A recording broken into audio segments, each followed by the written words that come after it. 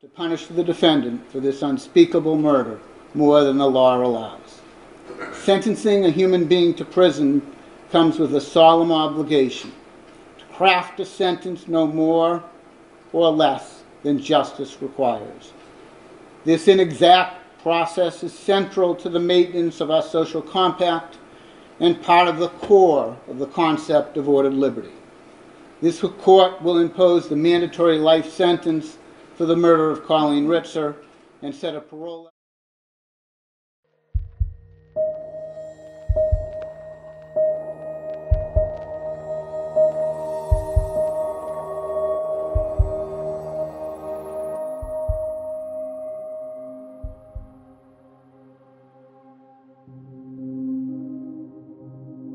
Danvers, Massachusetts, home to around 27,000 people. Originally known as Salem Village, Danvers has quite a history and is littered with various landmarks and tourist hotspots.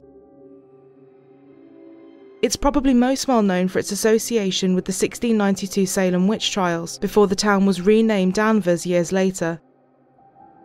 This particular case begins in Danvers High School in 2013.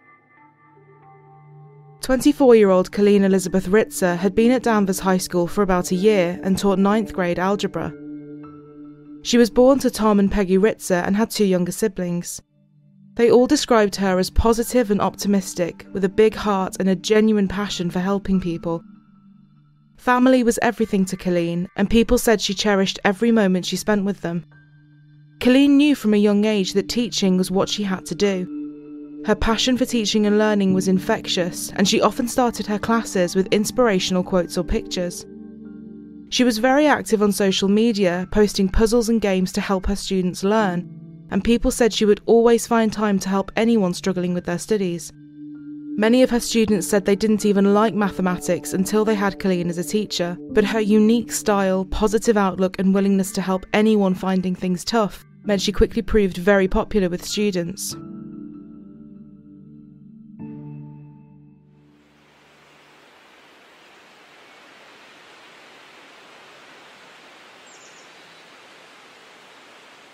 Tuesday, October 22nd, 2013. As the school day drew to a close and the building started to empty, Colleen was finishing up some bits in her room. She left her classroom, A209, and briefly spoke to another teacher in the hallway before heading to the second floor bathroom just before 3 p.m. At 6:30 p.m. that day, a frantic parent filed a missing persons report. Diana Chisholm's 14-year-old son was missing, and he attended Danvers High School. Philip Chisholm was a quiet and reserved teen who had recently moved from Tennessee with his mother after his parents' divorce.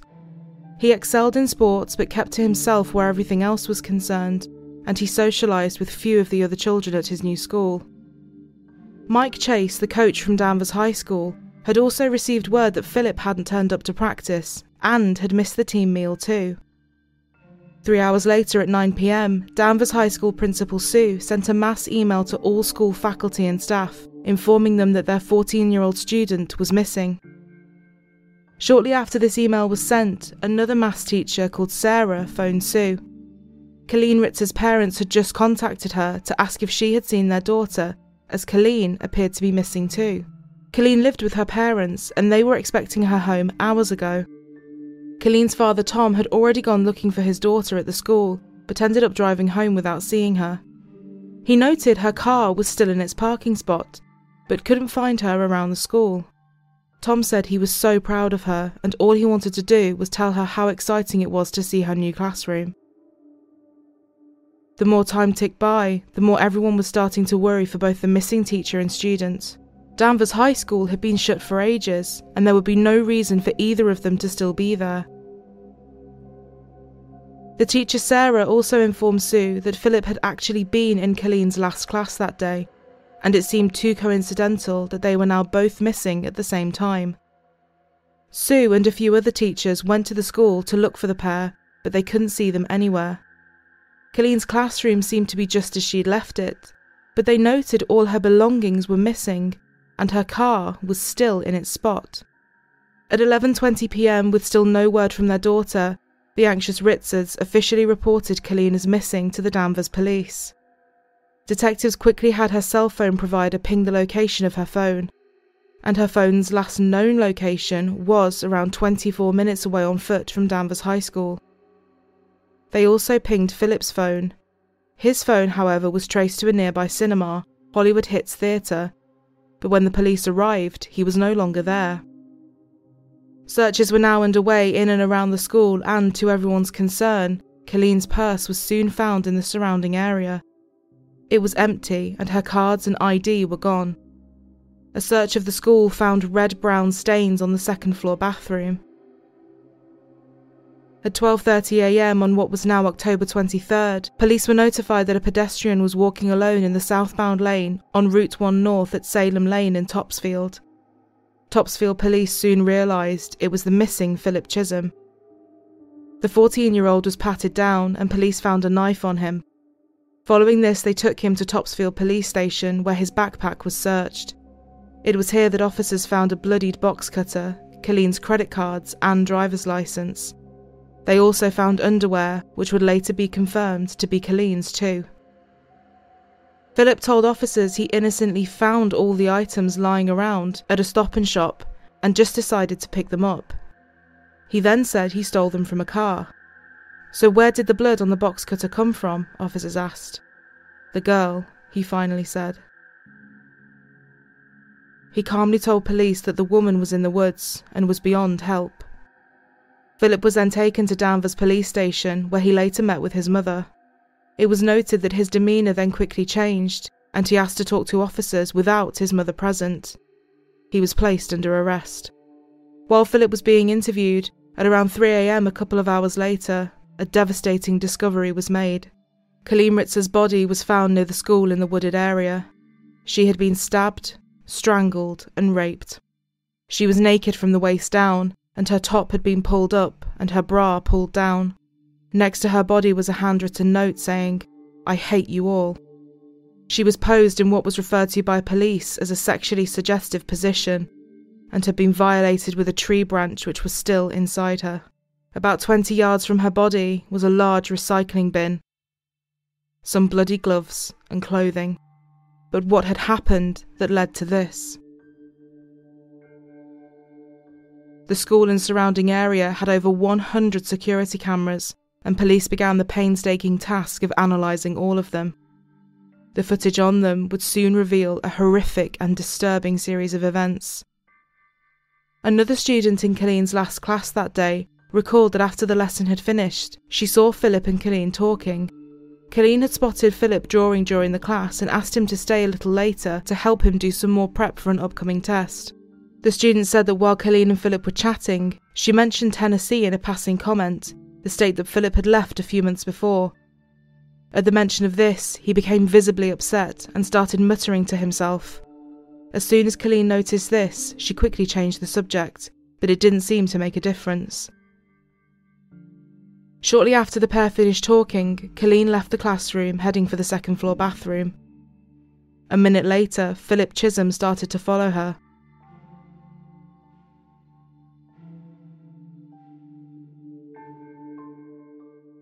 He put his hood up and put on some gloves.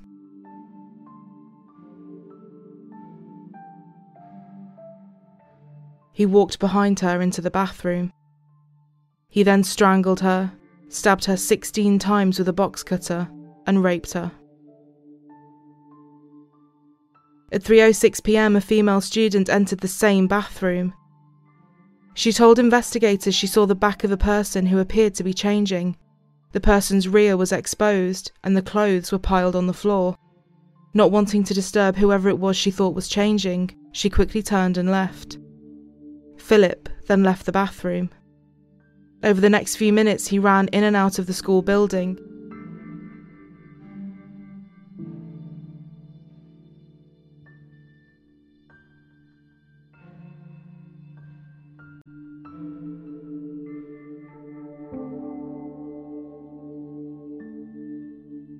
Eventually returning to the classroom and fetching his and some of Colleen's belongings.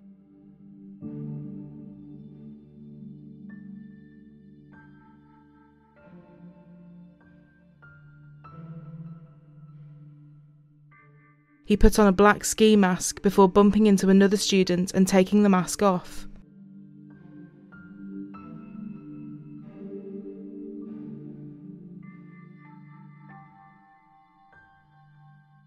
At 3:14, he pulled a recycling bin into the bathroom and put Colleen inside it.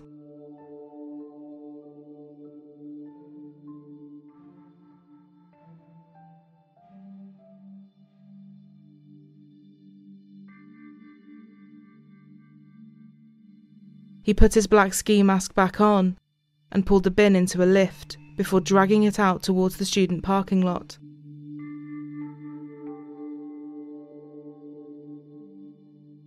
When he got Colleen into the woods using the bin, he sexually assaulted her with a 3-foot-long tree branch before leaving her body on the ground, partially clothed, covered in sticks and leaves. At 3:30 p.m, the mother of another student saw Philip running near the school. She relayed this information to the principal at about 6 p.m. that day, around the same time Diana had reported him missing. Philip then returned to the building about half an hour later with blood on his jeans and without his shoes.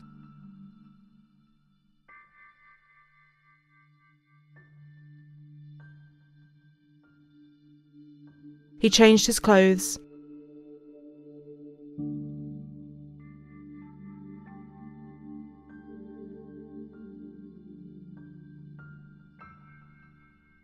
heading back into the second-floor bathroom one more time.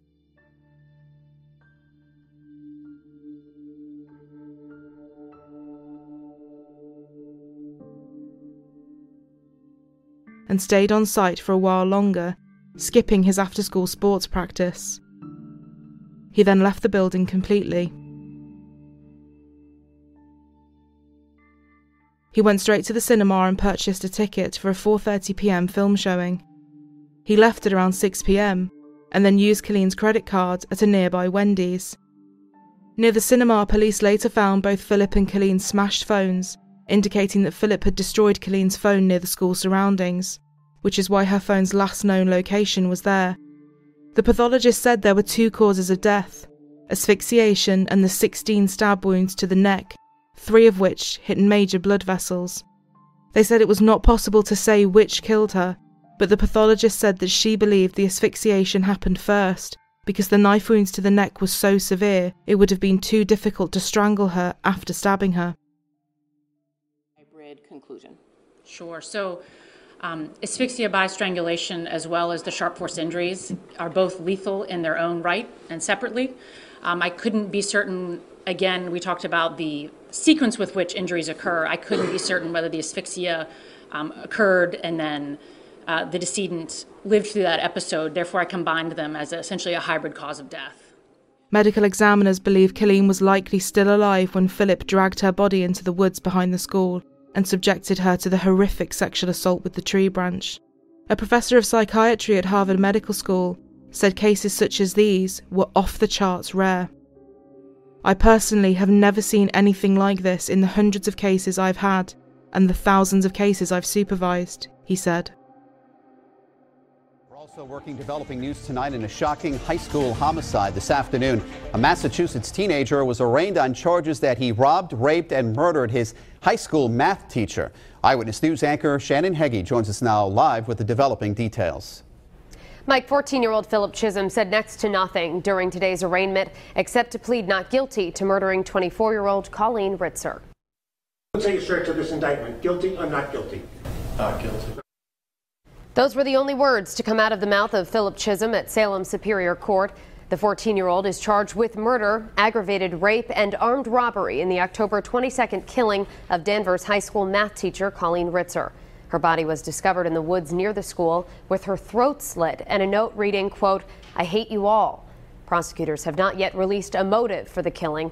Chisholm was ordered held without bail and is due back in court for a pretrial hearing on January 30th. Despite the overwhelming amount of evidence, including Philip's partial admission, he pled not guilty. In Massachusetts, anyone 14 years old or above who is charged with murder is automatically tried as an adult. Philip was tried as an adult on the murder charge and as a youth offender on the charges of armed robbery and aggravated rape. While he was awaiting trial, Philip attacked a youth services worker. He followed her into a locker room, where he choked and beat her before other workers intervened. The worker suffered injuries to her face, jaw, neck, and back, and Chisholm then faced further charges and a separate trial for attempted murder in this case. His trial in Colleen Ritzer's case, however, began in 2015. Philip's lawyers did not dispute Philip killing Colleen, but argued that it happened during a psychotic episode that had been triggered by Colleen mentioning the word Tennessee to him. On this basis, they asked for the jury to find him not guilty by reason of insanity. Defense attorney Denise Reagan said that Philip's family also had a history of mental health issues, and that he likely suffered from them too from an early age.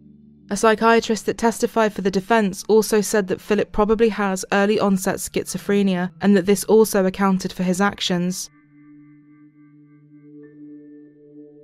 So what is this case about?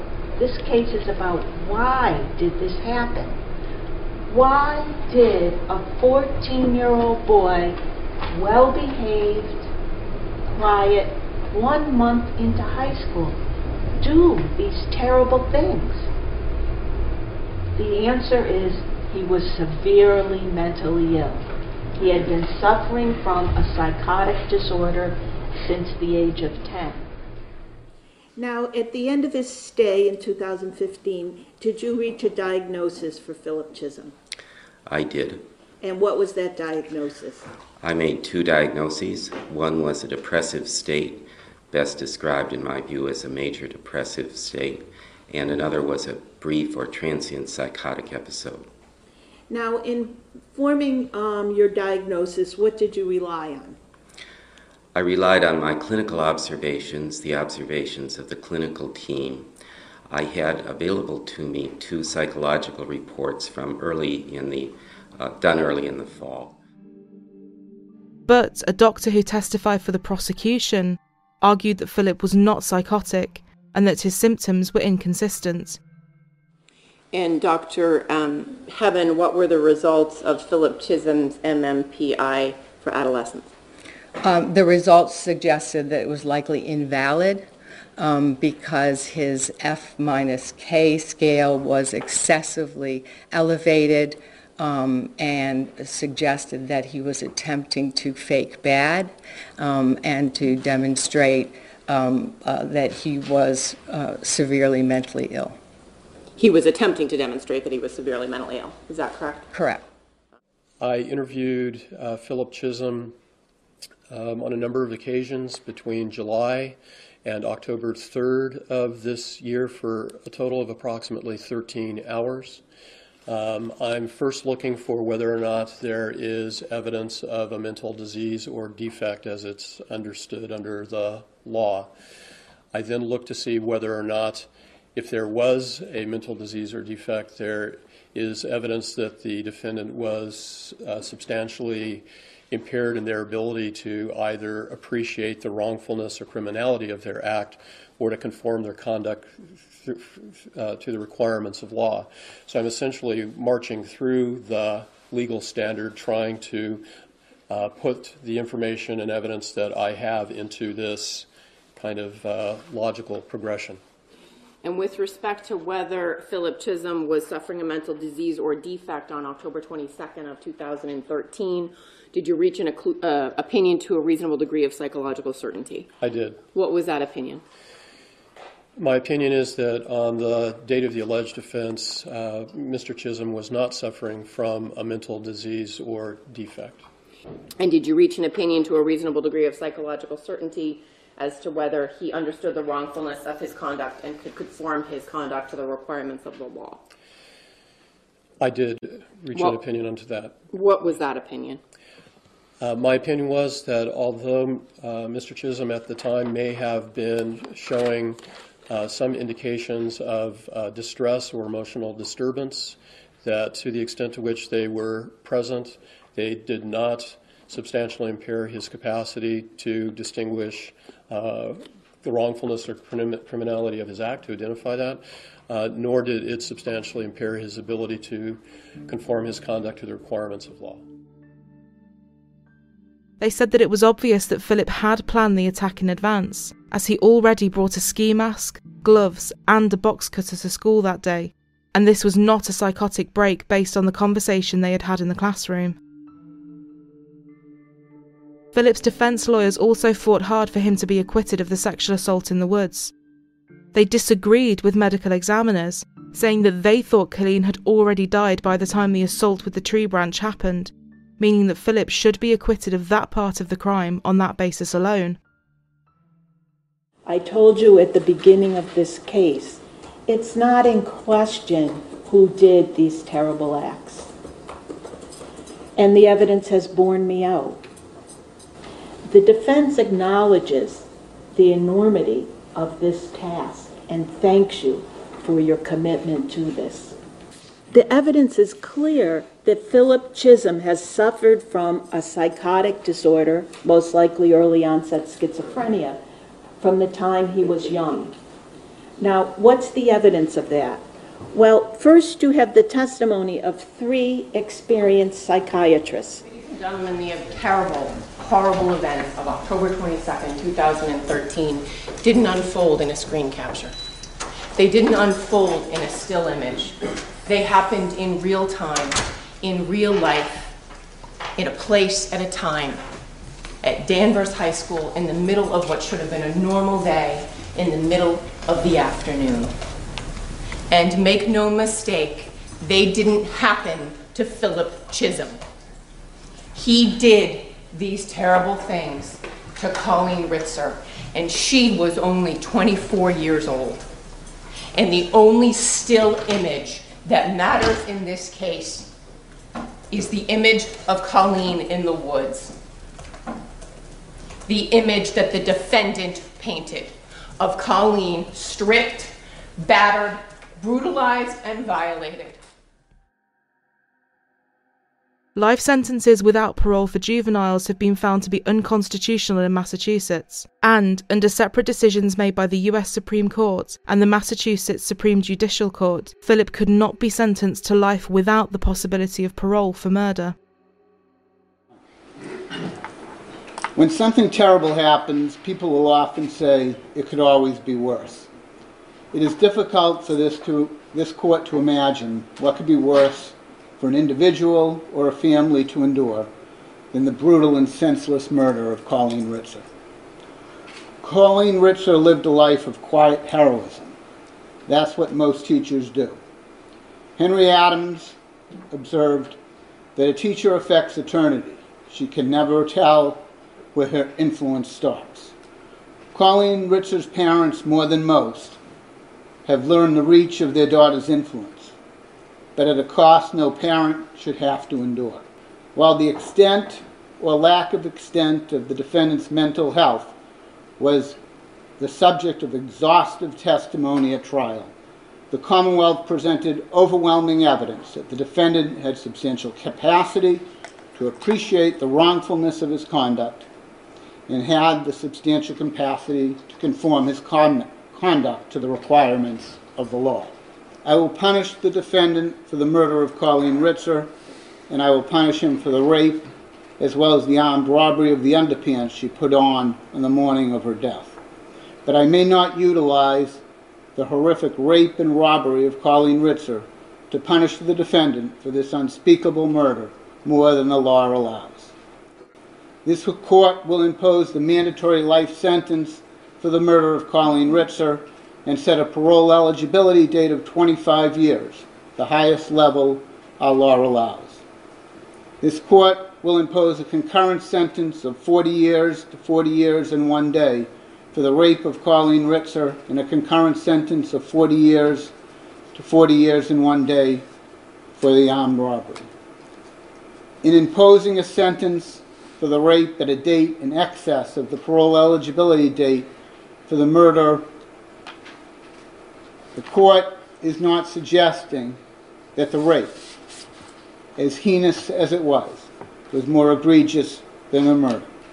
Rather, this court is constitutionally obligated to set a parole date no more than 25 years for her murder. While Colleen Ritzer's rape and murder were inextricably intertwined.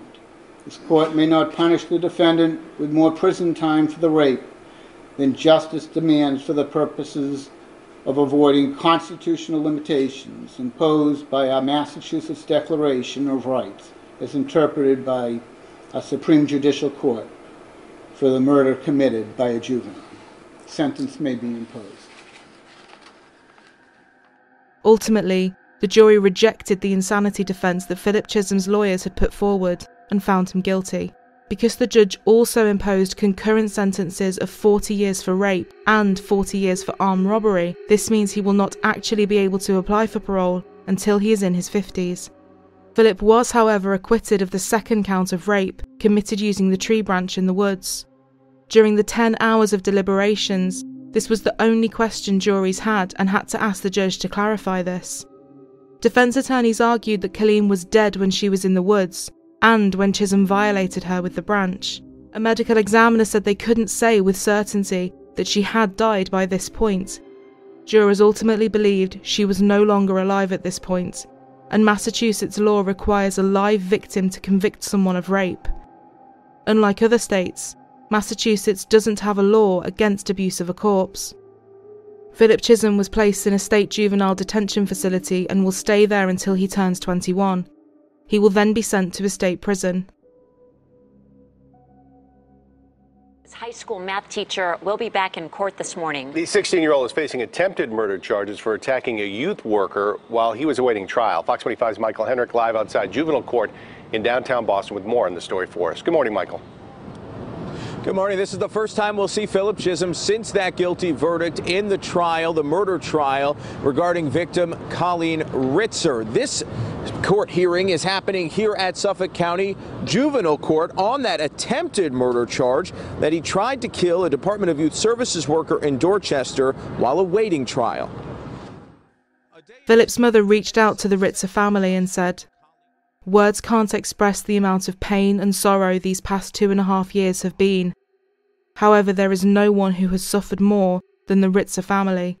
My utmost esteem, prayers and humble respect is with them today as they continue their journey to heal." Tom Ritzer said, "It makes me sick to know that I walked the same halls as her killer.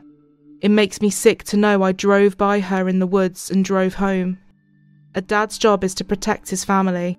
I didn't protect Colleen. A dad's job is to fix things. I can't fix this." Peggy said she often has to stay isolated from people because pretending to be happy is so difficult. Colleen Ritzer loved nothing more than inspiring and supporting people, teaching them and helping them to learn and grow. The difference Colleen made to so many people's lives was clear by the outpouring of heartfelt messages following her passing. Over 1,000 people turned out to pay their respects at Colleen's funeral, and hundreds of students and teachers participated in numerous vigils and other community events to celebrate her life. Her family established the Colleen E. Ritzer Memorial Scholarship in her honour, which, since October 2013, has awarded over $370,000 in college scholarships to 82 future teachers. One of Colleen's friends also started the Kindness for Colleen campaign. This encourages everyone to perform random acts of kindness on October 22nd each year and share them on social media. A beautiful and fitting tribute for the kind, positive and compassionate Colleen Ritzer.